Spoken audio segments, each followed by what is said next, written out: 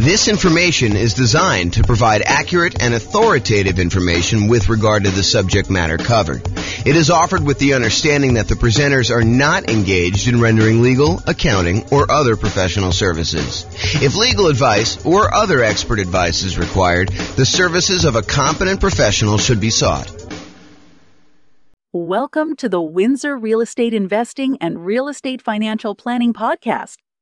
Learn all about investing in real estate in Windsor, Colorado, with a combination of real estate financial planning and modeling with numbers specific to Windsor.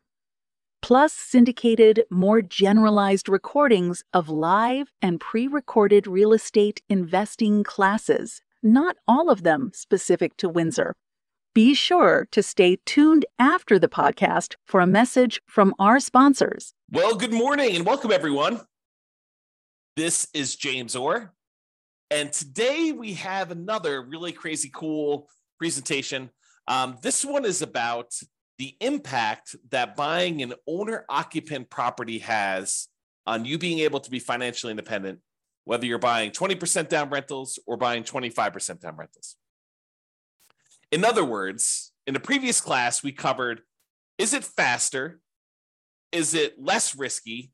Is it higher net worth for you to buy 20% down rental properties or for you to go buy 25% down rental properties? And in that presentation, we talked about all the different things related to 20% versus 25%. But what we didn't specifically do in that kind of modeling is we did not have you buy an owner-occupant property first. So in this presentation, we have you buying an owner-occupant property with 5% down. Then you go and you buy 20% down or 25% down. And you might be wondering, hey, does buying the owner-occupant property slow you down? Does buying a property that's more expensive than you renting, is that going to reduce your savings rate and slow down your ability to save up for down payments? Or does buying an owner-occupant property where the mortgage payment, the principal and interest part of the payment, not the taxes and insurance, those are actually going up, but the mortgage payment stays fixed such that over time you end up saving more money than if you didn't buy an owner-occupant property, because rents would keep pace with inflation. So the amount you're saving would normally stay about the same over time. But if you buy an owner-occupant property and you have that mortgage payment be fixed, maybe at the very beginning, it's worse for you. You're saving less. But because the principal and interest part of the payment does not change, that remains static. And so over time, the amount that you're able to save to invest in whatever you're investing, in this case, putting 20% down, 25% down to buy rental properties, but it could be stocks, it could be bonds, it could be, Dogecoin, it could be whatever you're investing in, right? Because you'll end up having more to save if you buy this owner-occupant property as time goes on, because you fix in your cost of living expense, part of your cost of living. There's still some that's going up, the taxes and the insurance and the maintenance and all that other stuff on the property, but the mortgage payment is fixed.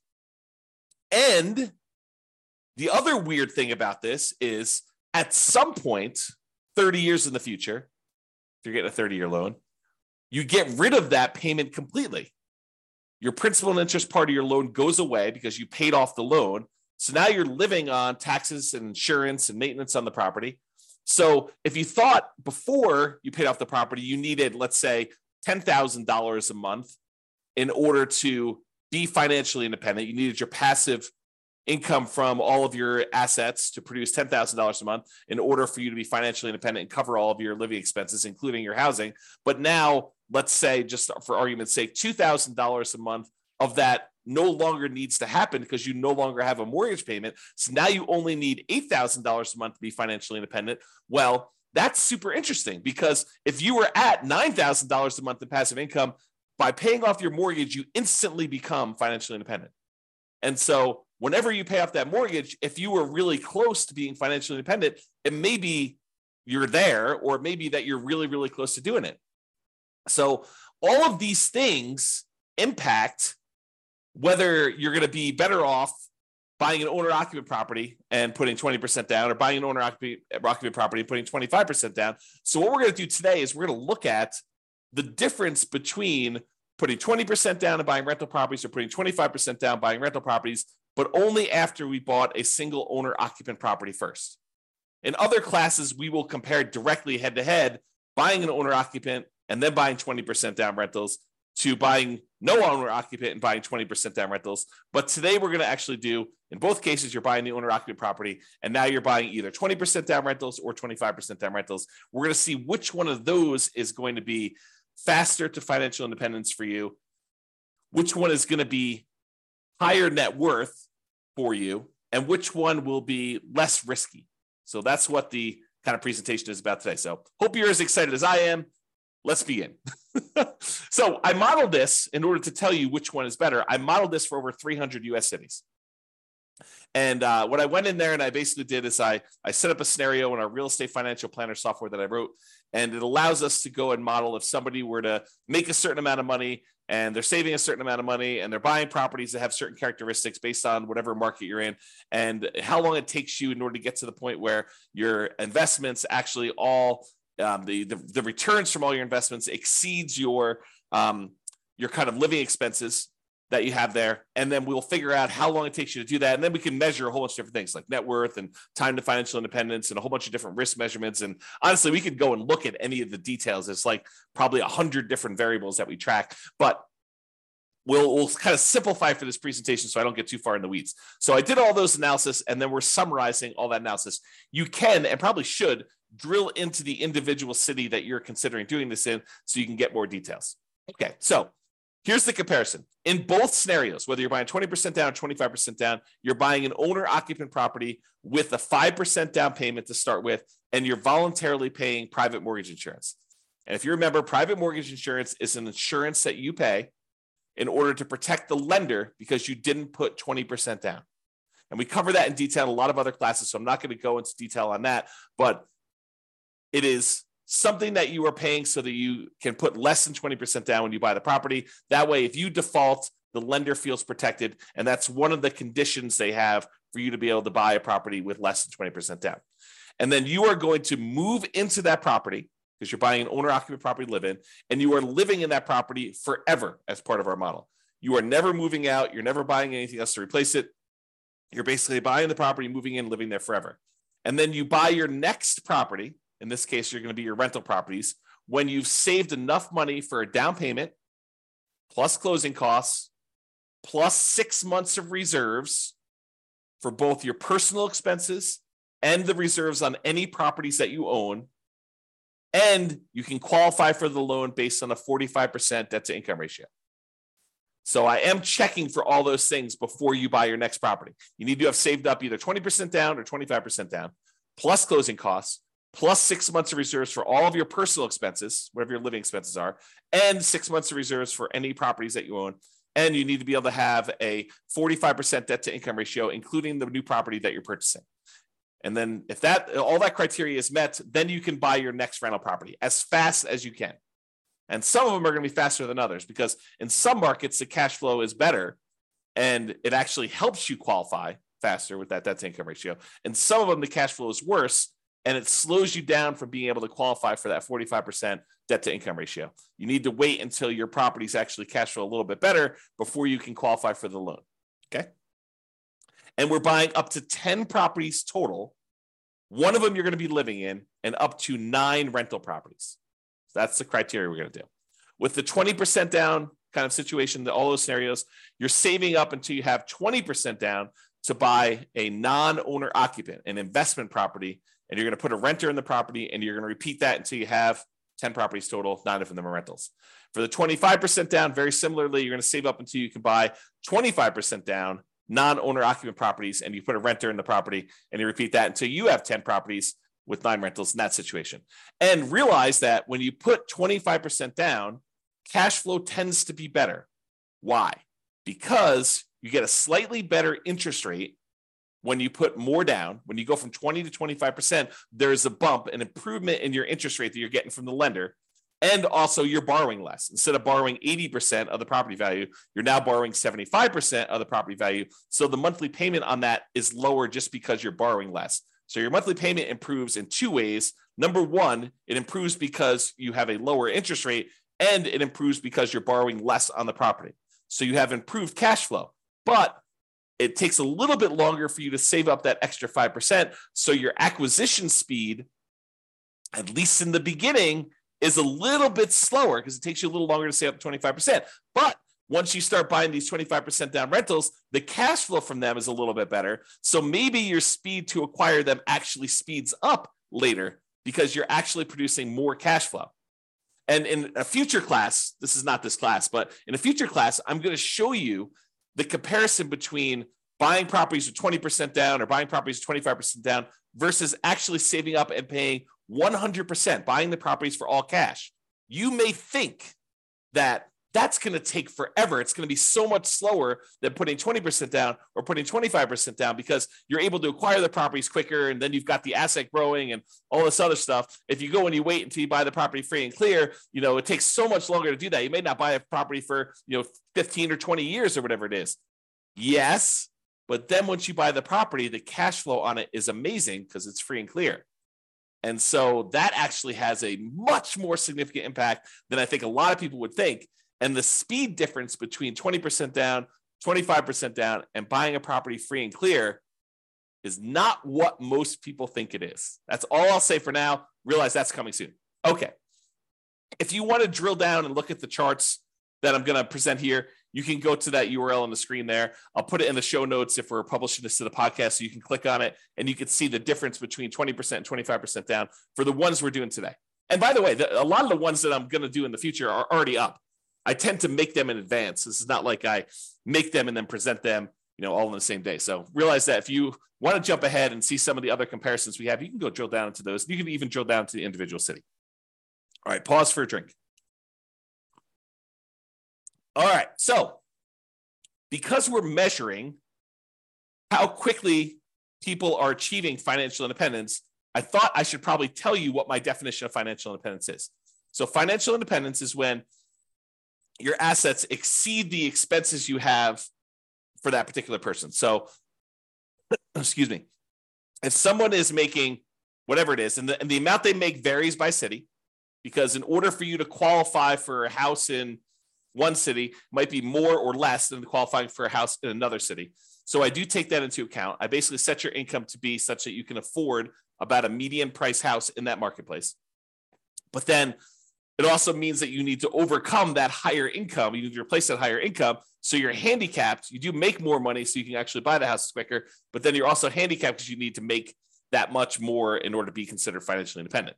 Okay, so what does that mean to be financially independent? You need to have income coming in from these 5 sources exceed your minimum expenses. Okay. Number 1 is net positive cash flow from rental properties. You take all of the income from all your rentals.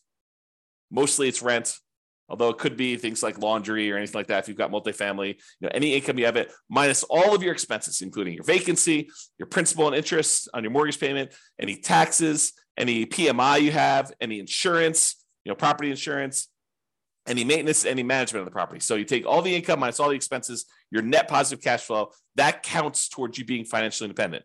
Plus, any money that you've got sitting on the sideline, whether it's waiting to be a down payment or you've acquired all your rental properties, now you're just taking all the money and investing it in whatever you're doing, in this case, probably stocks, taking all your money that you have on the side times this safe withdrawal rate. So they talk about the Trinity study being a 4% safe withdrawal rate rule. We'll cover that in future classes. I'm not going to go into it in detail now. But if you had $1 million, you said I could take 4% out safely per year. That's what you believe is true. Then you have about $40,000 per year contributing towards you being financially independent using those numbers. Plus 3 sources of passive income: Social Security, which we didn't model here, annuities, which we didn't model here, or any pensions, which we didn't model here. So if you have those 3, those would also contribute to you being financially independent. In this particular case, we didn't model any of those because we just didn't. Okay. All right. So here are my assumptions. Each city modeling uses their median home price and estimated rents on those properties. So we did not apply any of the 88 strategies we have to improve cash flow. And so we're really handicapping ourselves because we didn't pick a great property to begin with, nor did we actually apply all these different strategies that we have to improve cash flow, different ways to kind of minimize our expenses on the properties and different ways we have to maximize the income we're getting at properties. We didn't do any of those. So this is sort of like a baseline. If you went into this market and you were not great at real estate investing, you just sort of bought a median type property and you kind of got what the estimated rent would be for those. That's sort of what we did there. If you go dig in and you see my modeling and you're like, hey, James, the modeling you did for this city, your assumptions are a little bit off. Go ahead and reach out to me. I will go ahead and update those. I will rerun it, and then it will update all the charts and stuff like that. Doesn't update the presentation, but it'll update all the charts of the website and make those accurate for everyone in the future, okay?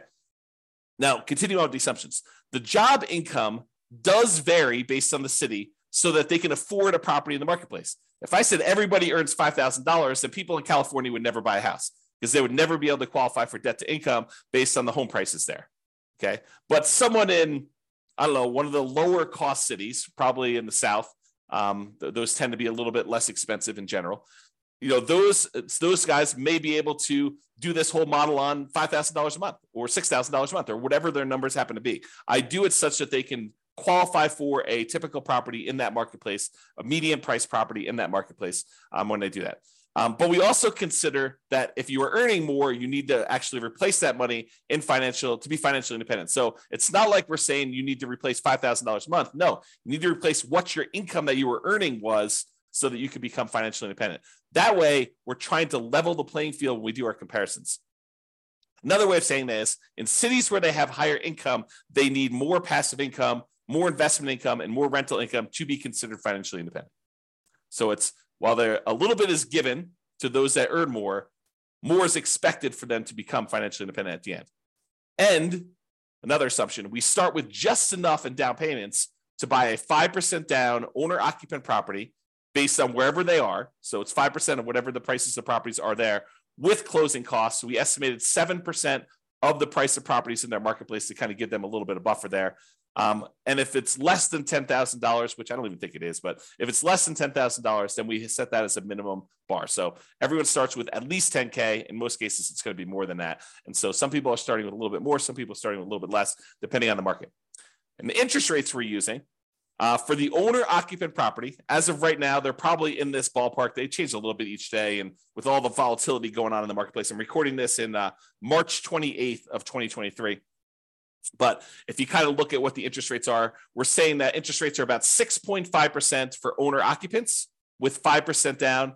Plus, in addition to that, they'll have PMI. And if they're going to go buy a non-owner occupant property with 20% down, interest rates are estimated to be 7% for our modeling and no PMI for that because they're putting 20% down. And if you're getting a 25% down non-owner occupant loan, it's 6.75. So it's a 0.25% or quarter point difference between buying with 20% down versus buying 25% down. And I think that's conservative.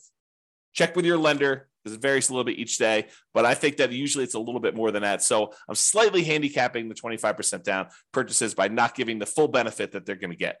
And in that case, by the way, they're not paying PMI either. So with both of the non-owner occupant purchases, they're not paying PMI. Okay. And I modeled this out for 100 years. Not because I think you're going to live to be 100 years from now old, which you may very well, but because I was modeling it out for 60 years at first, which I think for some people is too short and some people it's probably too long. However, we're finding that sometimes they achieve financial independence right after we stop doing our modeling. So I did 100 years to give us a wider range of finding out when people achieve financial independence. And you can see all of my assumptions in detail if you go to, at least for right now, realestatefinancialplanner.com/model. And you can pick your city and see a ridiculous number of models for your particular city and other cities if you want to see those too, and a whole bunch of comparisons of aggregate data for all the different cities at the same time. All right, so let's jump into the data. Let me take a drink. So financial independence achieved.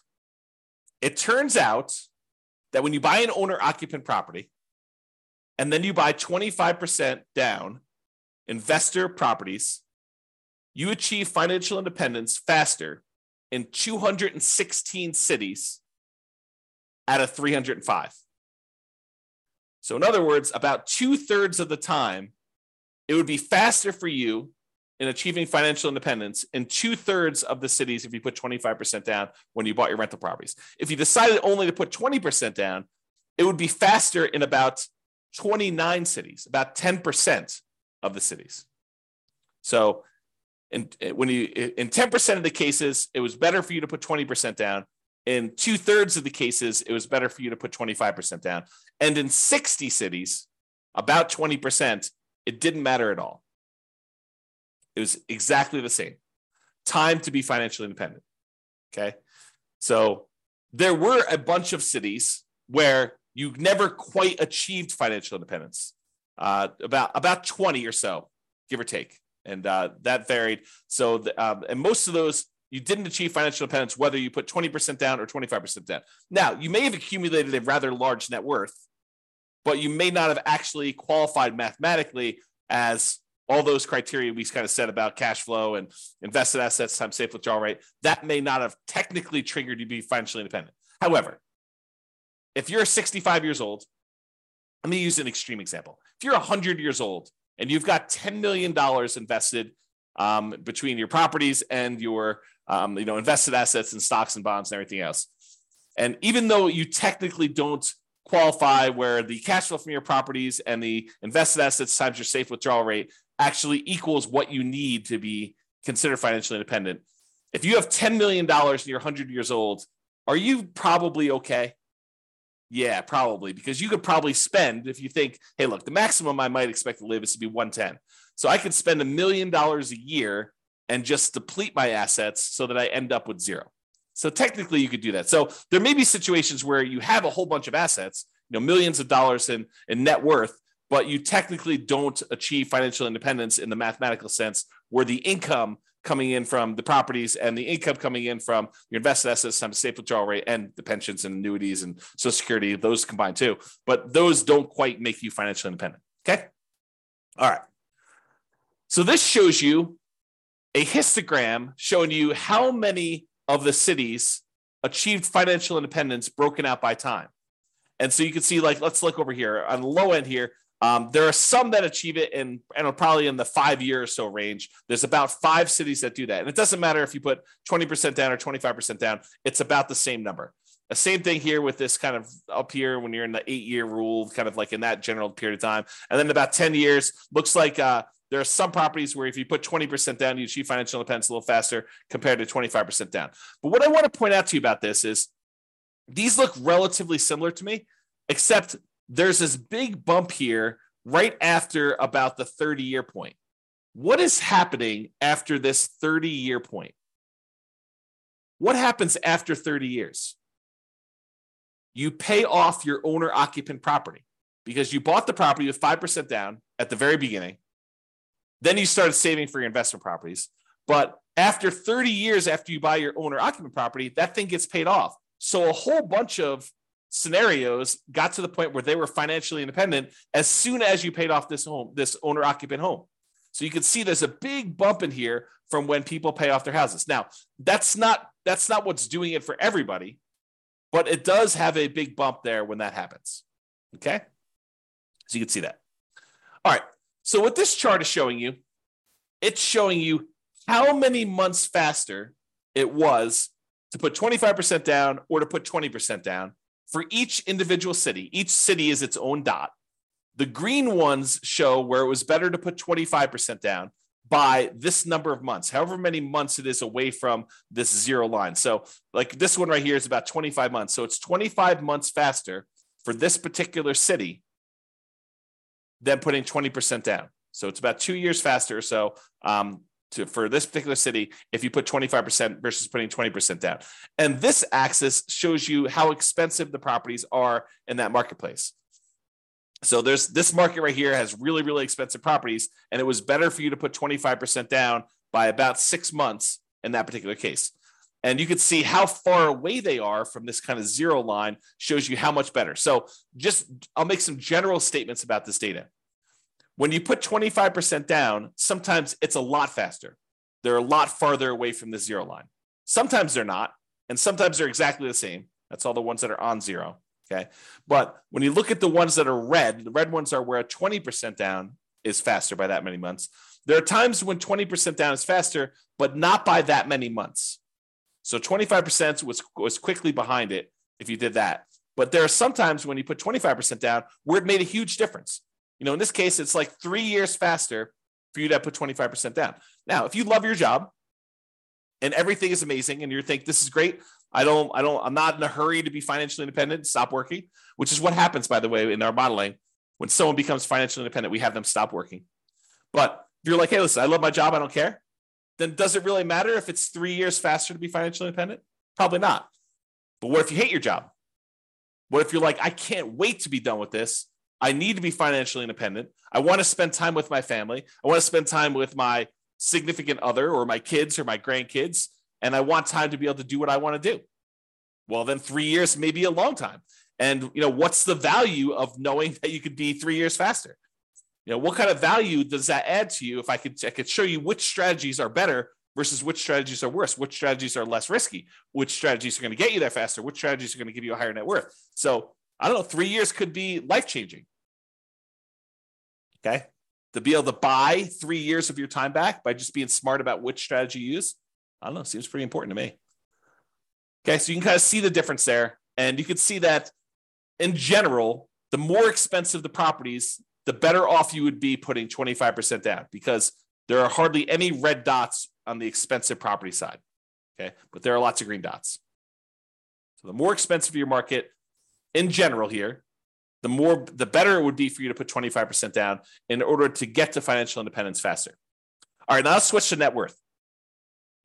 So for net worth, if you put 25% down, you have a higher net worth at year 40, which is kind of our measuring point, 40 years in the future. You have a higher net worth at year 40 if you put 25% down in 151 of the 305 cities.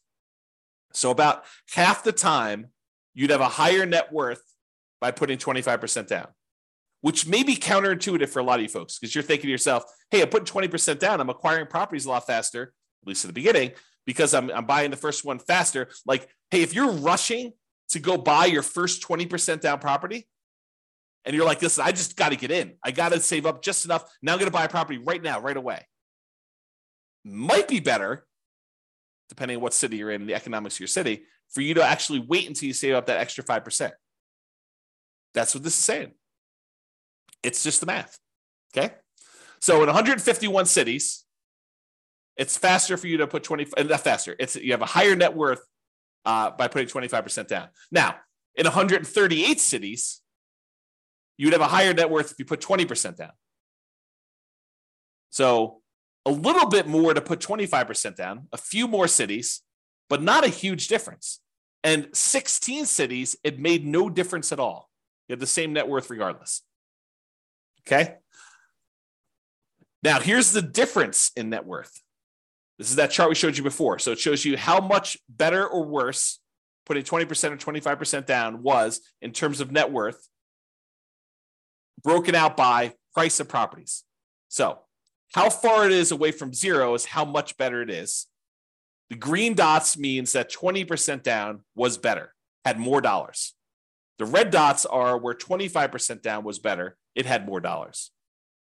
So in some cities, by putting 20% down, you had a lot more dollars, millions of dollars more by year 40.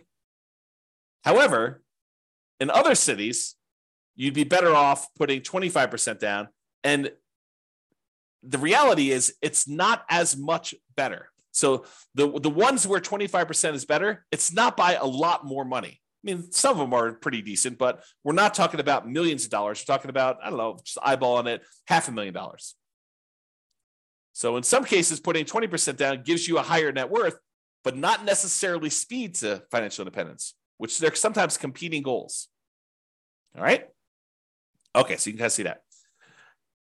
There was only one city where we ran out of money, where you were buying properties that had such negative cash flow that you ended up running out of money, even though we had those 6 months of reserves and 6 months of personal reserves and all those other things. And remember, we didn't apply any of the 88 strategies we have to improve cash flow. There are quite a few things that we could have done to avoid this in real life. We could have bought better properties. We could have bought properties in a market that didn't have this really ugly cash flow. Imagine you're in the market, which I'll tell you what that market is in a second. And maybe part of my assumptions, by the way, too, because I'm not an expert at all these markets. But imagine you're in this market where you have this really, really ugly cash flow. Well, you're not moving into these properties. So technically, you could go pick a slightly better market to invest and buy properties in. You didn't have to buy properties in this market. It's not like you're doing the nomad strategy where you're moving into each property, right? You're only moving into one property. But for all the other investment properties you bought, you don't have to technically invest in that same city. So we could have done that as just a really obvious solution. And there are a whole bunch of other things we could have done to improve the economics of the properties that we're buying. Okay. So in one city, we ran out of money. That city happened to be San Jose, California. And it could be that my assumptions were wrong. Like maybe my estimate of rent on the properties that we said were the median price properties were just off in San Jose. It's definitely a possibility. So if you happen to be in San Jose, please reach out to me and let's go over the assumptions that we use for San Jose and we'll correct those. And then we'll rerun it. And maybe San Jose looks amazing then. I don't know. Okay. So I'm just not familiar with that. All right. So that's all we got there. All the other ones did not run out of money in our modeling. All right. Here's a quick summary. So this shows you, there's two different slides here. One where we look at what the median was. And by median, I mean, we took all the values, let's say for net worth as an example. We lined them up from the smallest net worth to the highest net worth. Then we looked at what the middlemost one was. And we told you what the median, the middlemost number was for net worth. And so, for example, with 20% down, the median, the middlemost net worth was just about $8.9 million. But the median net worth when you put 25% down was about $9.023 million, or a little bit more, about $100,000, $116,000 difference. Not a big difference, in my opinion. It's about 1.3% different, with 25% being a little bit higher on median net worth. Now, I did median, but I also do average. Average is where you add up all of them and you divide by the number that you have, and so you get an average. Okay, and so the average net worth is about 11.9 million versus 11.8 million. Again, about $134,000 difference. Again, about 1.1%. So not a significant difference there in net worth. But in both cases, I'm sorry, in the case of median, 25% down is a little bit better. In the case of average, 20% down is a little bit better. So depending on whether you're looking at the median case or the average case, depends on which one would have been better for you, 20% or 25%. But honestly, they're only like 1% off. And that's not that big of a difference. And in addition to that, this is a net worth 40 years in the future. So it's in like inflated dollars. You think about that, right? Like think about 40 years ago, what the cost of things were. They were a lot cheaper than they are today. And so if you look 40 years in the future, things are a lot more expensive. If you want to kind of adjust back to today's dollars, the really rough rule of thumb is about 1/3 of that value is what it would feel like in today's dollars. So it's like almost having a $3 million net worth on median, or whatever that is, $4 million on average. Okay, really rough math. Okay, so number of properties that were short on median, basically none were short because there was only that one that was. You're typically buying 10 properties in both cases, no matter which one you do. However, the time to be financially independent is about 492 months if you put 25% down versus 509 months, a little slower if you put 20% down, which means that on median, the middlemost one had about a 17-month difference. It was about 3.3% faster for you to put 25% down than for you to put 20% down. Interesting, right? And if you look at the average, putting 25% down was about 1.7% faster, a little bit less than a year, 9.2 months. All right. Now, let's look at risk. And I'm not going to go into detail on risk. You can go research this. In fact, I probably need to do several classes on all these different risk measurements. But when you think about all the different ways we could measure risk, like how much could rents drop before we have negative cash flow? Or how much can price drop before we'd have negative equity? Or what is our debt to income ratio? So the number that lenders tend to like to use to see how risky we are before they're willing to approve us for a loan. Or how much debt do we have to the amount of net worth we have, or how much debt do we have to how liquid we are, how much money we have sitting in cash somewhere, or how many months of reserves we have. We talk sometimes about having 6 months of reserves or 12 months of reserves. Well, sometimes you can have lots and lots of months of reserves if you have a large bank account balance, like 700 months of reserves. Okay.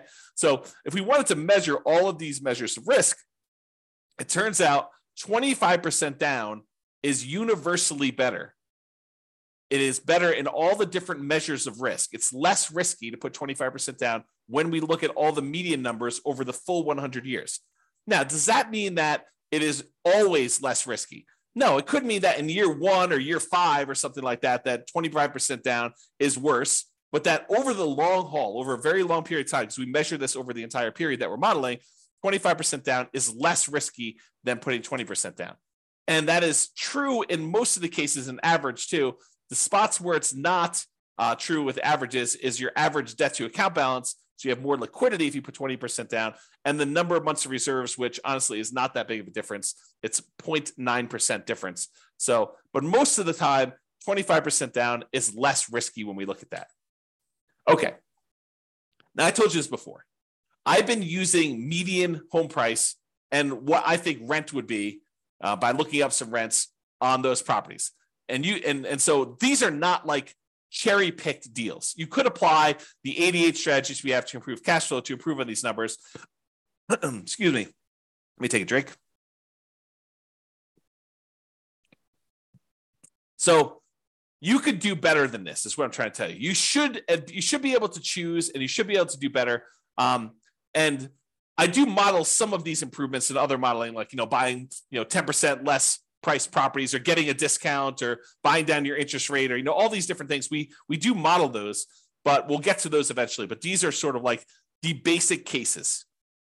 If you are an expert in your market and you can help improve my numbers, please do reach out to me. I'm not trying to show. I don't want to show the one deal you found in 20 years that was super amazing. I want to find deals where any investor in that marketplace could find these deals. So if you could help me pick the numbers that are like any investor could go and buy these properties in your marketplace, that would be helpful to me. And then we could kind of update the numbers and kind of improve for those things. And as I mentioned earlier, there's really no local market limitations with this. If you're in a market where you have really bad economics, you could literally choose to invest in another market. You could go put your 20% down and buy properties in a much better cash flowing marketplace than the one you're living into. Now, the one you're buying as an owner-occupant, you're buying that in your local marketplace. But all the other investment properties, the 9 other rentals, could be somewhere else. So just realize that it could be better than what we're showing.